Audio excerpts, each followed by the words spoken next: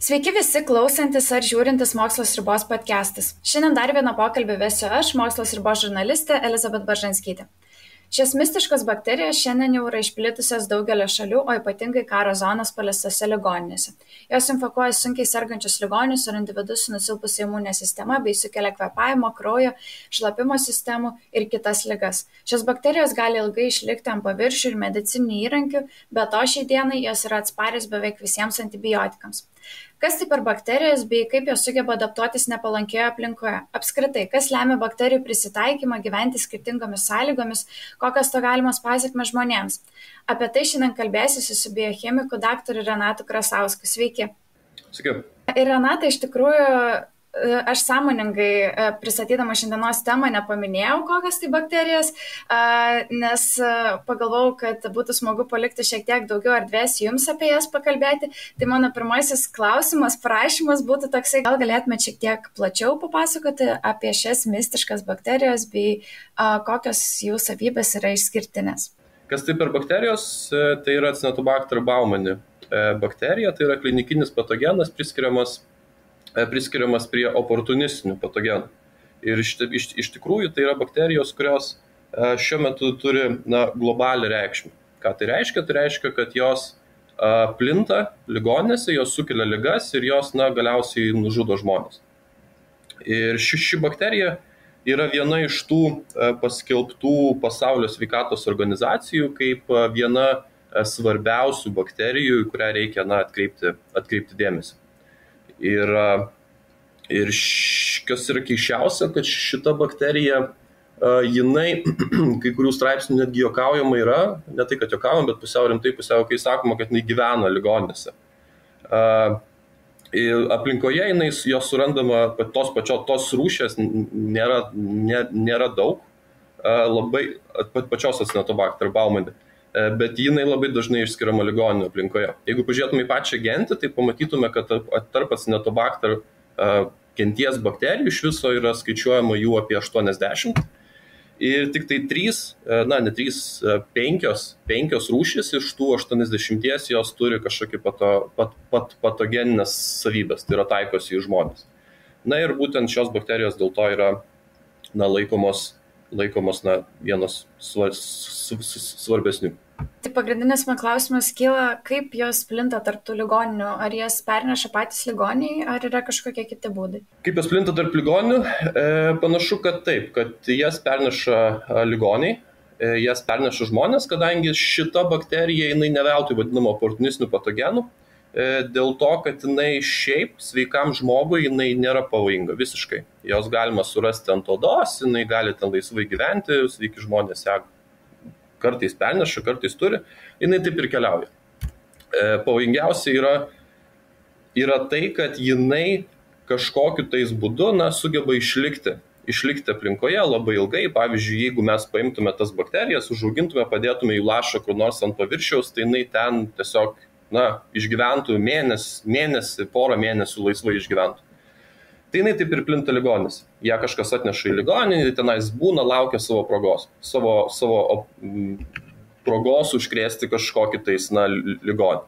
Ir ligoninėse būtent ir stebima tai, kad paguldyti žmonės, kurie ten turi daug pažaidų, turi žaizdų, serga kitomis lygomis, neturi imuninės sistemos, tai yra ta silpniausia visuomenės dalis, jinai būtent ir užsikrečia jomis ir to bakterija galiausiai nužudo. Iš tikrųjų, netgi skaičiuojama, kad beveik iki 70% mirtingumas yra nuo jos, kas reiškia, kad jeigu šis pacientas pasigauna ją, jisai, iš tikrųjų, tavo prognozė yra mirtis.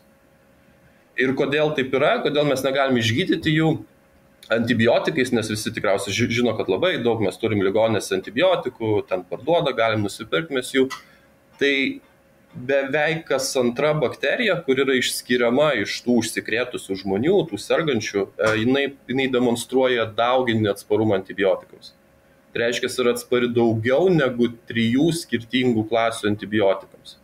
O tai jau yra daug. Ir panašu, kad vis daugėja padarinių, kurios yra atsparios vadinamosios pandeminės padarmės, pan-drug resistant.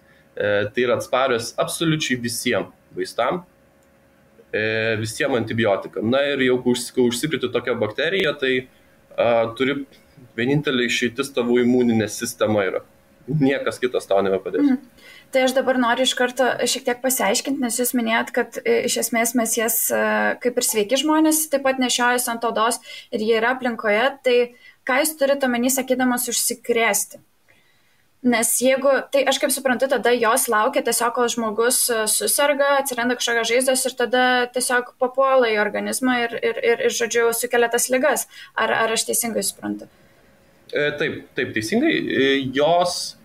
Jos negali, jos neturi mechanizmų, kaip jos galėtų įsiskverbti į organizmą. Jos negali kažkokio išskirti fermento, ten odą suvalgyti ir patekti į vidų. Joms labai patinka, kai yra žaizdos. Tokiu būdu jos gali labai lengvai patekti, pavyzdžiui, į kraują, sukelti bakteremiją, tai yra kraujo užkritimą. Joms labai patinka, kai ligoniai yra intubuoti. Tai yra jiems sukišta kažkas į gerklę ir tiesioginis yra priėjimas prie plaučių. Tai jos tokiu būdu per tuos tubelius nukeliauja į plaučius ir ten įsikuria. Aišku, ten žmonės, kurie nėra intubuoti, tai galbūt sunkiau patekti, vis tiek mes turim ten nosį, gleivės turim, dar turim kažkokią apsisaugojimą. Bet jeigu yra tik tai tiesioginis priėjimas prie žmogaus vidaus, tai šios bakterijos, jos ten pateks. Jos ten pateks ir tada jau imuninė sistema arba sutvarkys arba ne.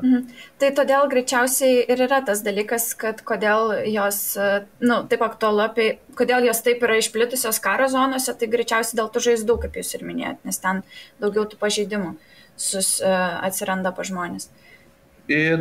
Taip, jos būtent ten ir buvo pastebėta, kur čia parašyta, kažkur yra, kad susidomėjimas jomis didžiausias kilo per Irako karą, kai daug kareivių užsikrėtė jomis ir tai yra dėl to, kad jie gavo kažkokius sužeidimus karo metu ir bakterijos tiesiog lauko ligoninėse, lengviau aišku plinta lauko ligoninėse ir labai daug kareivių buvo užsikrėtę. Iš tikrųjų, dar šiek tiek apie ligas norėčiau paklausti. Tai ar yra kažkokios dar ligos sėtinos, nes jūs paminėjot tą kraujo užkrėtimą, kas dar gali vykti? Ar jau iš karto mes turėtume apie mirties atvejus kalbėti? Literatūroje yra laikoma pagrindinai yra dvi ligos, kurias sukelia Acinetobacter baumani, tai yra pneumonija, plaučių uždegimas ir bakteremija, kraujo uždegimas. Kitos ligos, jos minimos yra, bet jos, sakykime, jos nėra labai dažnos. Tai yra, gali būti odos uždegimai, užkrėtimai, gali būti žaizdų užkrėtimai, smegenų patekti, jos gali smegenis, šlapimo takų uždegimai gali būti, bet vėlgi reikia pridurti, kad tai nėra dažnas. Dažniausias yra kraujo užkrėtimas ir pneumonija. Jūs minėjote šiek tiek prieš tai, kad yra viena tai išskirtinių savybių, kad jos yra atsparios ne vieniems antibiotikams, o netgi ten keliems, kurie yra į jas nukreipti. Iš tikrųjų, kai ruošiausi pokalbį, radau irgi vienam šaltinį aprašyta, kad 70 metais, tai čia greičiausiai tais prieš 50 metų, kai jos buvo vieni pirmųjų metų, kai aptiktos, tai tada buvo nustatoma, kad jos buvo jautrios beveik visiems antibiotikams, kuriais buvo bandoma jas naikinti. Šiandien, kaip ir minėjot, situacija kitokia, tai kas įvyko per tą laikotarpį, kodėl jos tokios atsparios tapo? Kodėl Acinetobacter baumani tapo atsparus? Dėl to, kad mes bandom jį išnaikinti ir tai yra gyvas organizmas, kuris nori išlikti aplinkoje ir toks yra tokia jau yra gyvų sistemų evoliucija, tu jom bandai pakenkti, jos arba miršta, arba išlieka. Ir Acinetobacter baumani tiesiog nusprendė išlikti ir kovoja su mūsų sukurtais antibiotikais, mes kažkokį sukuriam, ne vienas Acinetobacter baumani, ir kiti organizmai irgi kūrė mechanizmus, sugalvoja, kaip apeiti antibiotiką, kaip jį suvalgyti ir tokiu būdu tapti atspariam. Mes sukuriam antibiotiką, bakterijos atsparumas atsiranda per kelis metus, sukūrus naują antibiotiką, jeigu neklystų, gali jau būti stebimas atsparumas šiam antibiotikui. Tai yra pavieniai atvejai, aišku, bet jau atsiranda. Tai yra bakterijų evoliucija yra pakankamai greita, kad nesugebėtų išvystyti tam tikrą atsparumą jam. Gal galėtumėt paminėti kelis mechanizmus ar metodus, kaip yra įgyjamas tas atsparumas? Taip, gal labai nelendant į gilumą, kad visi suprastų kaip nors paprasčiau, bet tiesiog įdomu yra šiek tiek panagrinėti ir plačiau šitą aspektą. Taip, iš tikrųjų mechanizmų yra labai daug. Jeigu mes taip pažiūrėtume bendrai, tai galėtume juos suskirstyti į 3 grupės. Ar ne? Pirmoji grupė tai gali būti tiesiogiai išveiklinama antibiotiko molekulė. Ką tai reiškia, kad kai antibiotikas patenka į bakteriją, tai bakterija turi specifinį fermentą stebimą, kuris gali nukirpti antibiotiką. Tai yra tiesiog jį perskelti pusiau ar kažkur nuskelti jo kažkokią funkcinę grupę, kadangi tai yra cheminė medžiaga, ir antibiotikas tampa neveiksnus. O kitas būdas tai gali būti modifikuojama antibiotiko molekulė. Tiesiog yra specifiniai fermentai arba veikia nespecifiškai, bet veikia į antibiotiką, tai yra tiesiog jisai modifikuojamas chemiškai. Tiesiog prijungiamas kažkokia tais grupelė prie jo, cheminė, nežinau, kažkoks cukrus, dar kažkas prijungiama ir antibiotiko vėlgi struktūra pasikeičia, jis tampa nefunkcionalus. Kitas būdas, kita būdų grupė, kaip gali būti išveiklinama, aš čia kaip paskaitą vedu, kita būdų grupė gali būti tiesiog bakterija patampa nepraleidžia antibiotiko į save. Jinai gali tiesiog sumažinti skylių skaičių savo išorėje, nes antibiotikai, kad patektų į ląstelę, jiems reikia kažkokios tai skylės. Bakterija formuoja tas skyles savo išorėje, kad per jas patektų maisto medžiagos, per tas skyles kartu gali patekti ir antibiotikai. Tai bakterija tiesiog sumažina tas skyles ir antibiotikai nepatenka ją. Ir trečias būdas, kaip gali būti apsisaugoma nuo antibiotikų, tai yra keisti taikinius. Savo turimą fermentą, į kurį taikosi antibiotikas, šiek tiek pakeisti jo struktūrą. Iš naujo pradėti gaminti, sukurti iš esmės naują baltymą ir antibiotikas nesugeba tada veikti to naujo baltymo, jisai veikia į seno, o naujas baltymas atlieka tą pačią funkciją, kurią atliko senas. Ir aišku, ten yra daug visokių kitokių mechanizmų, bet gal nesigilinam, nežinau. Trumpas intarpas žmonėms, kurie domisi šiek tiek nuodugniau galbūt molekulinę biologiją, apie tai, kaip ten viskas vyksta. Kalbant apie antibiotikų atsparumą įgyjančias bakterijas, tai aš tada turiu klausimą apie tai, ką mes kiekvienas galim padaryti, kad iš tikrųjų tas procesas kad galėtume sulėtinti tą atsparumo įgyjimo procesą. Ar yra kažkokie dalykai, ką žmonės galėtų patys daryti?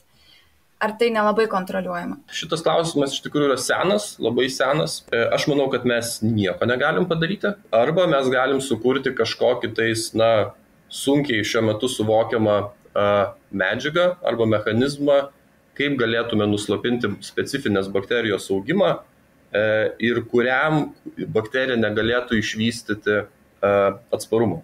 Kol kas tokios medžiagos ar tokios molekulės sunkiai yra įsivaizduojama, nes bakterijos jos yra labai versatilios, jos geba apeiti, jos gali sugalvoti naują fermentą, jos gali pasiskolinti naują fermentą iš kito organizmo, tam, kad jos išgyventų. Ir tikriausia kol kas tai vienintelis sprendimas, kaip mes galėtume išvengti tokio atsparumo kilimo antibiotikams, tai yra vartoti pačius antibiotikus taip, kaip mums liepia gydytojai. Tai reiškia, kad jeigu mes kažkaip negaluojam ar ne, tai neužsiminėtume savigydą, nepradėtume gerti antibiotikus dėl to, kad mes galvojam, kad jie mums padės. Pavyzdžiui, jeigu sergam gripu, tai tikrai antibiotikų nereikia vartoti. Ir, iš tikrųjų, klausyti gydytojų nurodymų. Tik tokiu būdu tikriausiai įmanoma prislopinti tą atsparumo didėjimą, kitokiu būdu, bet šiaip ar taip jisai vis tiek, augs. Tai čia toksai užburtas ratas yra. Taip jau. Aš kaip tik ir norėjau jūsų paklausti, bet jūs jau ir pasakėt dėl to bereikalingo antibiotikų vartojimo, kai būna žmonės savo prisirašo ir geriu. Tai man atrodo, kad tai labai ženkliai prisideda tikrai prie šitos problemos. O šiaip kalbant apie ateitį, tai ką mes galėtume, kokias alternatyvas mokslininkai gali pasiūlyti vietoje antibiotiko, apie ką dabar yra kalbama? Tai mes, norim, nenorim, mes turim kažką vartoti tam, kad padėtume išsivalyti organizmui padėti imuniniai sistemai išsivalyti nuo šios bakterijos. Ir kažkokios alternatyvos tokiam procesui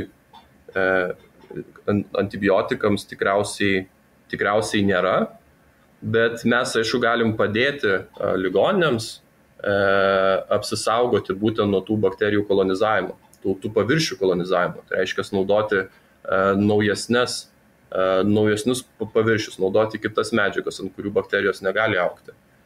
Pradėti taikyti nanotechnologijas, kaip pavyzdžiui, neseniai buvo kažkoks aprašytas būdas, kur tiesiog paviršius turi tokias nanostruktūras, kur bakterija net negali ant jo gyventi, tiesiog analizuojasi ant to paviršiaus.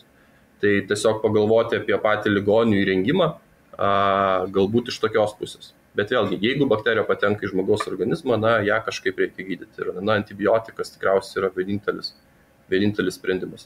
Aišku, yra ir tokių alternatyvių terapijų, kurios dar nėra patvirtintos jau kaip, nežinau, kokius 50 metų, labai daug metų, pavyzdžiui, fagų taikymas bakterijoms gydyti. Tai apie jį yra nuolat kalbama, nuolat kažkaip bandoma sukurti, bet į kliniką šitie metodai neteina.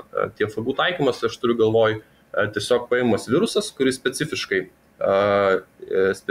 sąveika su bakterija, jos ieško, ją užkrečia ir galiausiai ją nužudo. Tiesiog pats pasidaugina toj bakterijai, bakterija realizuojasi, fagas toliau plinta ir žudo visas bakterijas.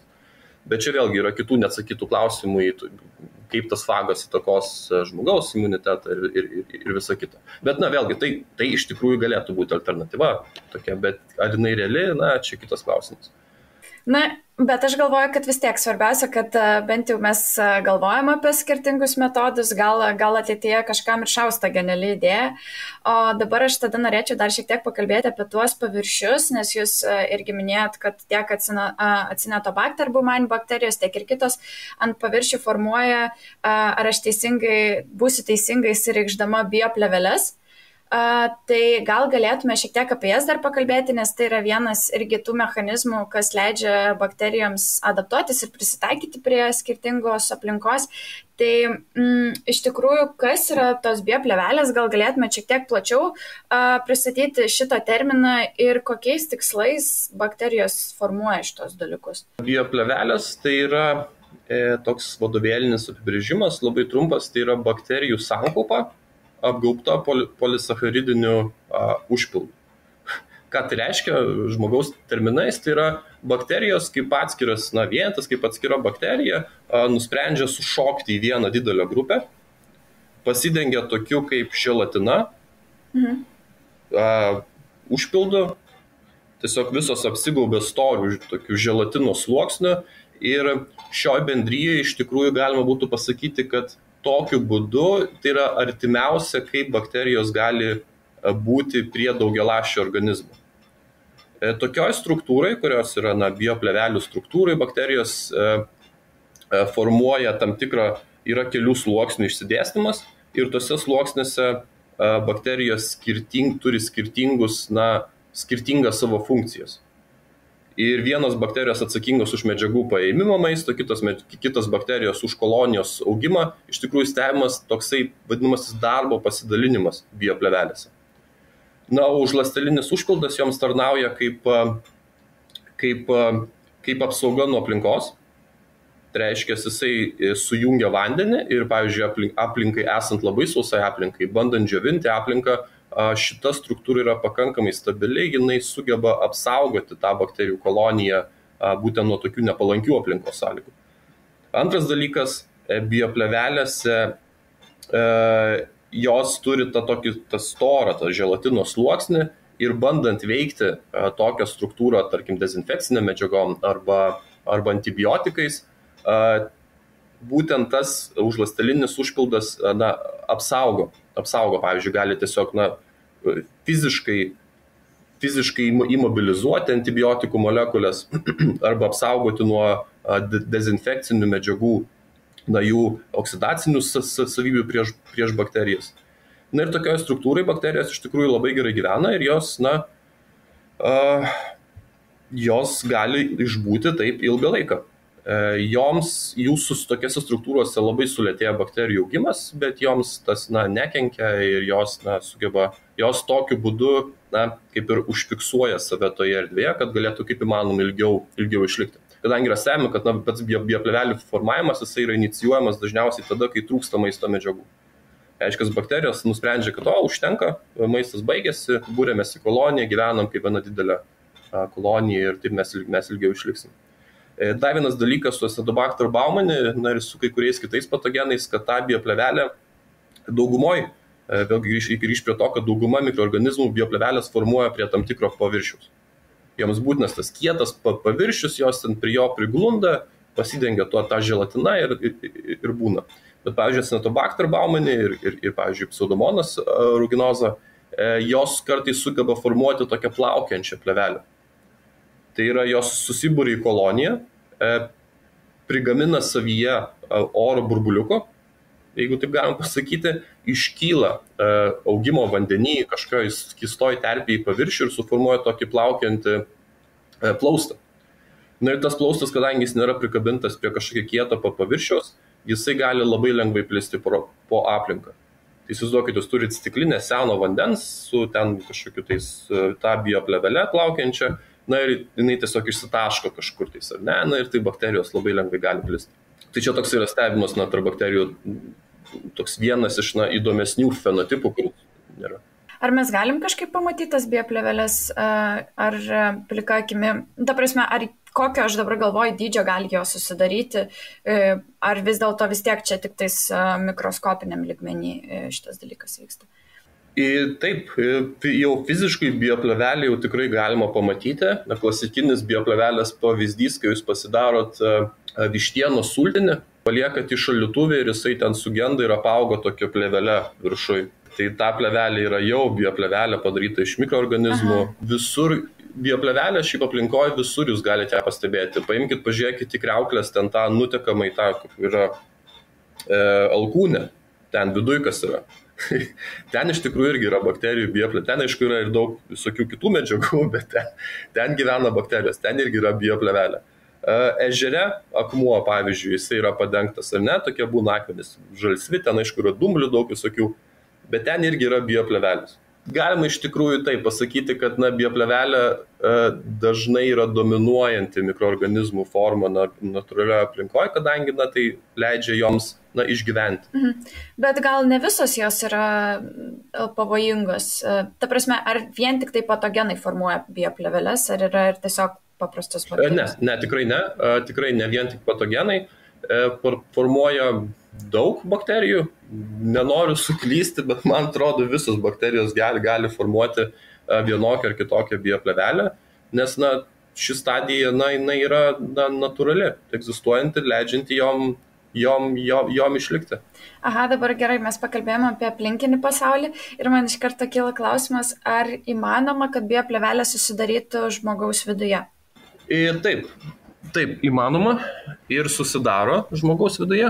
Kodėl? Dėl to, kad vėlgi sakiau, kai bioplėvelės formuojasi, kai yra nepalankios aplinkos sąlygos.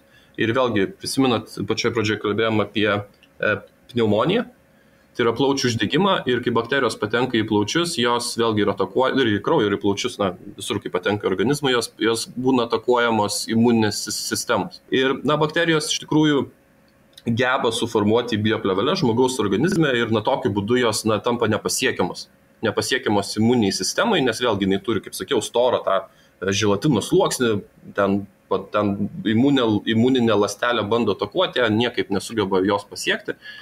Bet iš kitos pusės, bent jau ne su Acinetobacter baumani, bet pavyzdžiui su Pseudomonas ruginoza yra stebima, kad bakterijos, kurios plaučiuose suformuoja tas bioplėveles, jos nėra tokios toksiškos žmogaus organizmui, tai yra ligos prognozė nėra tokia bloga, kokia galėtų būti, kai ta bioplėvelė nėra formuojama. Dėl to, kad bakterija tampa apsigaubusi, jos sulėtėjo jos augimas, jinai iš tikrųjų tampa mažiau kenksminga žmogaus organizmui. Bet vėlgi, tokius teiginius reikėtų vertinti labai atsargiai. Nesakyti, aišku, kad bioplėvelių formavimas yra viskas čia gerai, bet Kartais gali būti stebima, kad bioplėvelės formavimas jisai yra, gali būti geriau negu kad neformuoti. Aha, tai jūs vis tiek paminėjote žodį kartais, tai man kyla klausimas tada, ar yra kažkokios prevencinės priemonės, kaip mes galėtume kovoti su susidarimu šitų plėvelių, ar tai praktiškai neįmanoma irgi yra kontroliuoti? Antibiotikai. Tik tais antibiotikai. Reikia taikytis į bakterijos mechanizmus tikslingai, specifiškai į tuos mechanizmus, kurie leidžia jai formuoti bioplėveles ir ko pasiekoje bakterija negalės jų suformuoti. Jeigu mes kažkaip sugebėtume tuos mechanizmus išjungti, tai mes paliktume tas bakterijas plikas vienas kovoti pačias už save. Na ir taip, tokiu būdu mes galėtume jas lengviau padėti imuniniai sistemai jas išgaudyti. Aha, tokį žemiškesnį klausimą paklausiu dar šiek tiek. Čia dabar COVID pandemijos laikotarpiu mes pradėjome ypatingai intensyviai viską dezinfekuoti.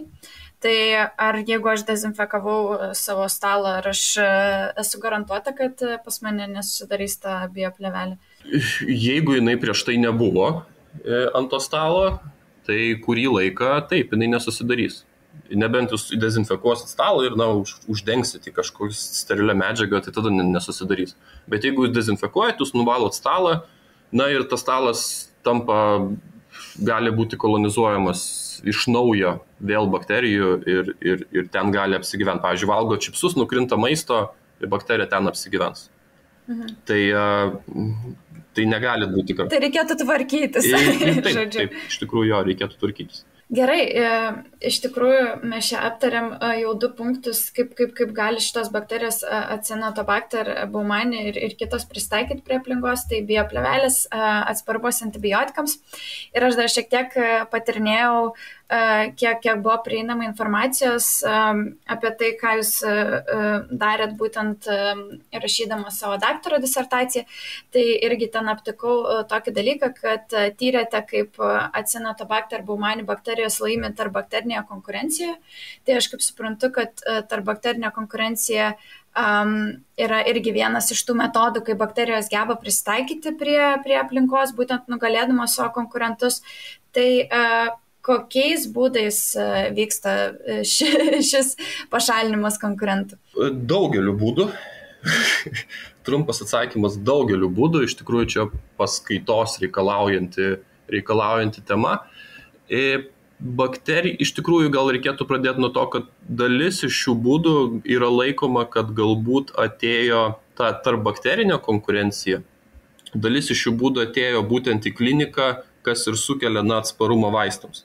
Ką aš turiu galvoje, tai paimkime tą paprastą pavyzdį tarpbakterinės konkurencijos, tai yra antibiotikų gamyba, streptomicetai.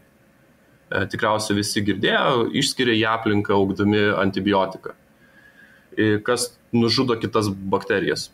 Ir čia aš kalbu natūraliai, ne apie ligonines. Ir daugelis bakterijų, kad galėtų gyventi prie su šitais mikroorganizmais arba šalia jų, išvystė nuo seno natūraliai demonstruojama atsparumą jų išskiriamam antibiotikui. Ir tai yra tikriausiai viena iš priežasčių, kaip šitie natūraliai atsiradę genai galiausiai atėjo į klinikoje, pradėjo mutuoti ir tapo sukeliantis problemas jau gyventojų žmonijai. Bet grįžtant prie tarpbakterinės konkurencijos, tai mechanizmai, taip jeigu suskirstytume juos pagal tai, į ką jie yra nutaikyti, tai yra dviejų būdų. Vieni mechanizmai gali būti nutaikyti visus aplinkui gyvenančias bakterijas, tai yra nepriklausomai nuo to, ar tu esi iš panašios rūšies, ar tu iš tos pačios rūšies, aš bandysiu tave nužudyti. Yra kiti mechanizmai, kita grupė mechanizmų antibakterinės konkurencijos, tai yra nutaikyti prieš tos pačios rūšies individus. Tai yra nutaikyti prieš savo brolius, galbūt pusbrolius, tiksliau reikėtų sakyti, prieš savo pusbrolius ir pusseseres, bet ne prieš brolius ir seseris. Tai yra tokiu būdu bakterijos nesistengia apsivalyti nuo konkurentų iš kitų rūšių, kad galėtų daugiau pasimti maisto savo, bet tokiu mechanizmu bakterijos užtikrina, kad aplink jas gyvens tik tai jom genetiškai artimi broliai ir seserys. Tokiu būdu jos gali tada, vėlgi, kaip sakiau, grįžtam prie tų pačių bioplėvelių, jos tada vienas kitą lengviau supranta, nes bakterijos tarpusavį sugeba bendrauti, jos lengviau vienas kitą supranta, gali lengviau burtis į grupės ir taip lengviau išgyventi. Tai yra tokie 2 išvalymo aplinkos mechanizmai. Kokie tiksliai mechanizmai yra naudojami tokiai konkurencijai, tai galbūt reikėtų paminėti kelis iš jų. Tai yra vienas iš jų, tai yra tas, grįžtant prie to paties streptomicino, tai yra išskiriama kažkokia toksinė molekulė į aplinką, antibiotikas, kai kuriais atvejais tai gali būti cianidas. Ir šita toksinė molekulė tiesiog išvalo visus, kas yra jai jautrus. Ir kitas tai yra toksai galbūt nelabai specifinis mechanizmas. Ir kitas mechanizmas tai yra naudojami tiesioginiai mechanizmai, tiesioginiai baltymų kompleksais, kuriais yra transportuojamas toksinas iš vienos bakterijos į kitą bakteriją. Tai yra suformuojamas toksai kaip durtuvas, gali būti, arba durtuvas, arba formuojamas kažkoks baltymas, kuris... Tarp skirtingų rūšių bakterijų čia? Tarp skirtingų ir netgi tarp tų pačių bakterijų rūšių. Suformuojamas tokia struktūra, kuri gali būti perdurti kitą bakteriją, arba tas baltymas gali specifiškai prisirišti prie tos bakterijos, į jos patekti į jos vidų, visai kaip antibiotikas, patekti į jos vidų ir ją nužudyti. Šiaip labai įdomu, jūsų klausydama pagalvojau apie tai, kad kai kuriais aspektais bakterijos yra netgi labai panašios į gyvūnus, nes va ir ta pati konkurencija, kad konkuruoja dėl maisto, aplinkos, geresnių gyvenimo sąlygų, tai mes dažnai žvelgiam į jas kaip į kažką visiškai skirtingo, kažką labai baisaus ir kaip kažkokius ateivius, kas atrodo iš kitų planetų. Bet pasirodo ir mes turim ir kažkokių bendrų sąlyčio taškų. Tai, o einant jau šiek tiek toliau mūsų vystant pokalbį, tai mes aptariam tą tarpbakterinę konkurenciją, bioplėveles, atsparumą antibiotikams, kaip tokius vienus svarbiausių mechanizmų, kuriuos naudoja bakterijos pristaikydamos prie įvairių aplinkos sąlygų. Tai kokie yra dar galimi būdai prisitaikymo, kokias dar strategijas bakterijos naudoja be šių mano išvardintų, kad išgyventų skirtingoje aplinkoje? Galima būtų sakyti tam tikrų angliavandenių valgymas. Ir bakterijos, ypač patogeninės, jeigu mes, tarkim, palygintume tą patį, aš nors ir nebedirbu, dabar tiksliai jau su acinetobakteriu, bet aš vis dar seku literatūrą, man ten eina į elektroninį paštą. Jeigu pažiūrėtume, pavyzdžiui, acinetobakterį, tai čia visai neseniai išėjo straipsnis, kurie palygino acinetobakterio rūšis, visus nusekvenuotas bakterijas, palygino tarpusavį ir pasižiūrėjo, kas yra būdinga patogenėms bakterijoms, kas būdinga natūraliai gyvenančioms bakterijoms. Ir jie pamatė, pavyzdžiui, kad patogenės bakterijos geba valgyti anglies šaltinius, kuriuos gamina tik tai žmogus, kurie sutinkami serume. Tai yra, tos bakterijos specifiškai turi fermentus, kurie geba suskaidyti ir panaudoti energijos gamybai maistą, kuris yra aptinkamas tik tais žmogaus serume. Tai gali būti tokie būdai. Kiti būdai galėtų būti naujų genų įgyjimas. Pavyzdžiui, acinetobakter baumani, bet čia iš tikrųjų vėlgi labiau apie atsparumo įgyjimą reikėtų sakyti, kad, pavyzdžiui, acinetobakter baumani gali naudoti tą pačią tarpbakterinę konkurenciją, nužudyti kitas bakterijas, ar ne, kai iš bakterija miršta, jinai lizuojasi, jinai aplinką paleidžia savo genetinę medžiagą. Ir acinetobakter baumani iš tikrųjų yra stebimas, kad jis yra toks įdomus mikroorganizmas dėl to, kad jis sugeba labai lengvai transformuotis. Ką tai reiškia, tai yra iš aplinkos pasimti genetinę medžiagą. Tai jeigu toj genetiniai medžiagoje yra kažkoks jai naudingas genas, tai yra tikimybė, kad jisai gali būti pasimtas iš aplinkos. Aš dar dabar galvoju apie bakterijas, kurios gyvena labai, pavyzdžiui, karštoje aplinkoje arba labai surioje aplinkoje.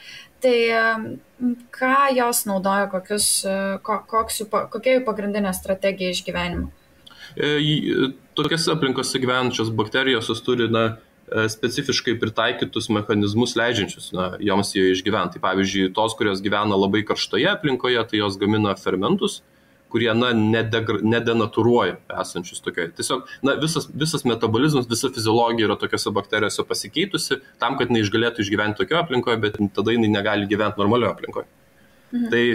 Tai būtent kalbant, vėl grįžtum prie tos pačios karštos aplinkos, tai visiškai yra pasikeitusi ląstelės išorė, ląstelės senelė, ląstelės membranos struktūra, baltymai yra kitokie, jų aminų rūgštys, tiesiog, nes vėlgi visi žinot, kad keliant temperatūrą, baltymai denatūruoja, ar ne? Tai jeigu mes, tarkim, sergam kažkokią ligą, mūsų temperatūra organizmui yra kem 1 laipsnis, karščiuojam, ar ne?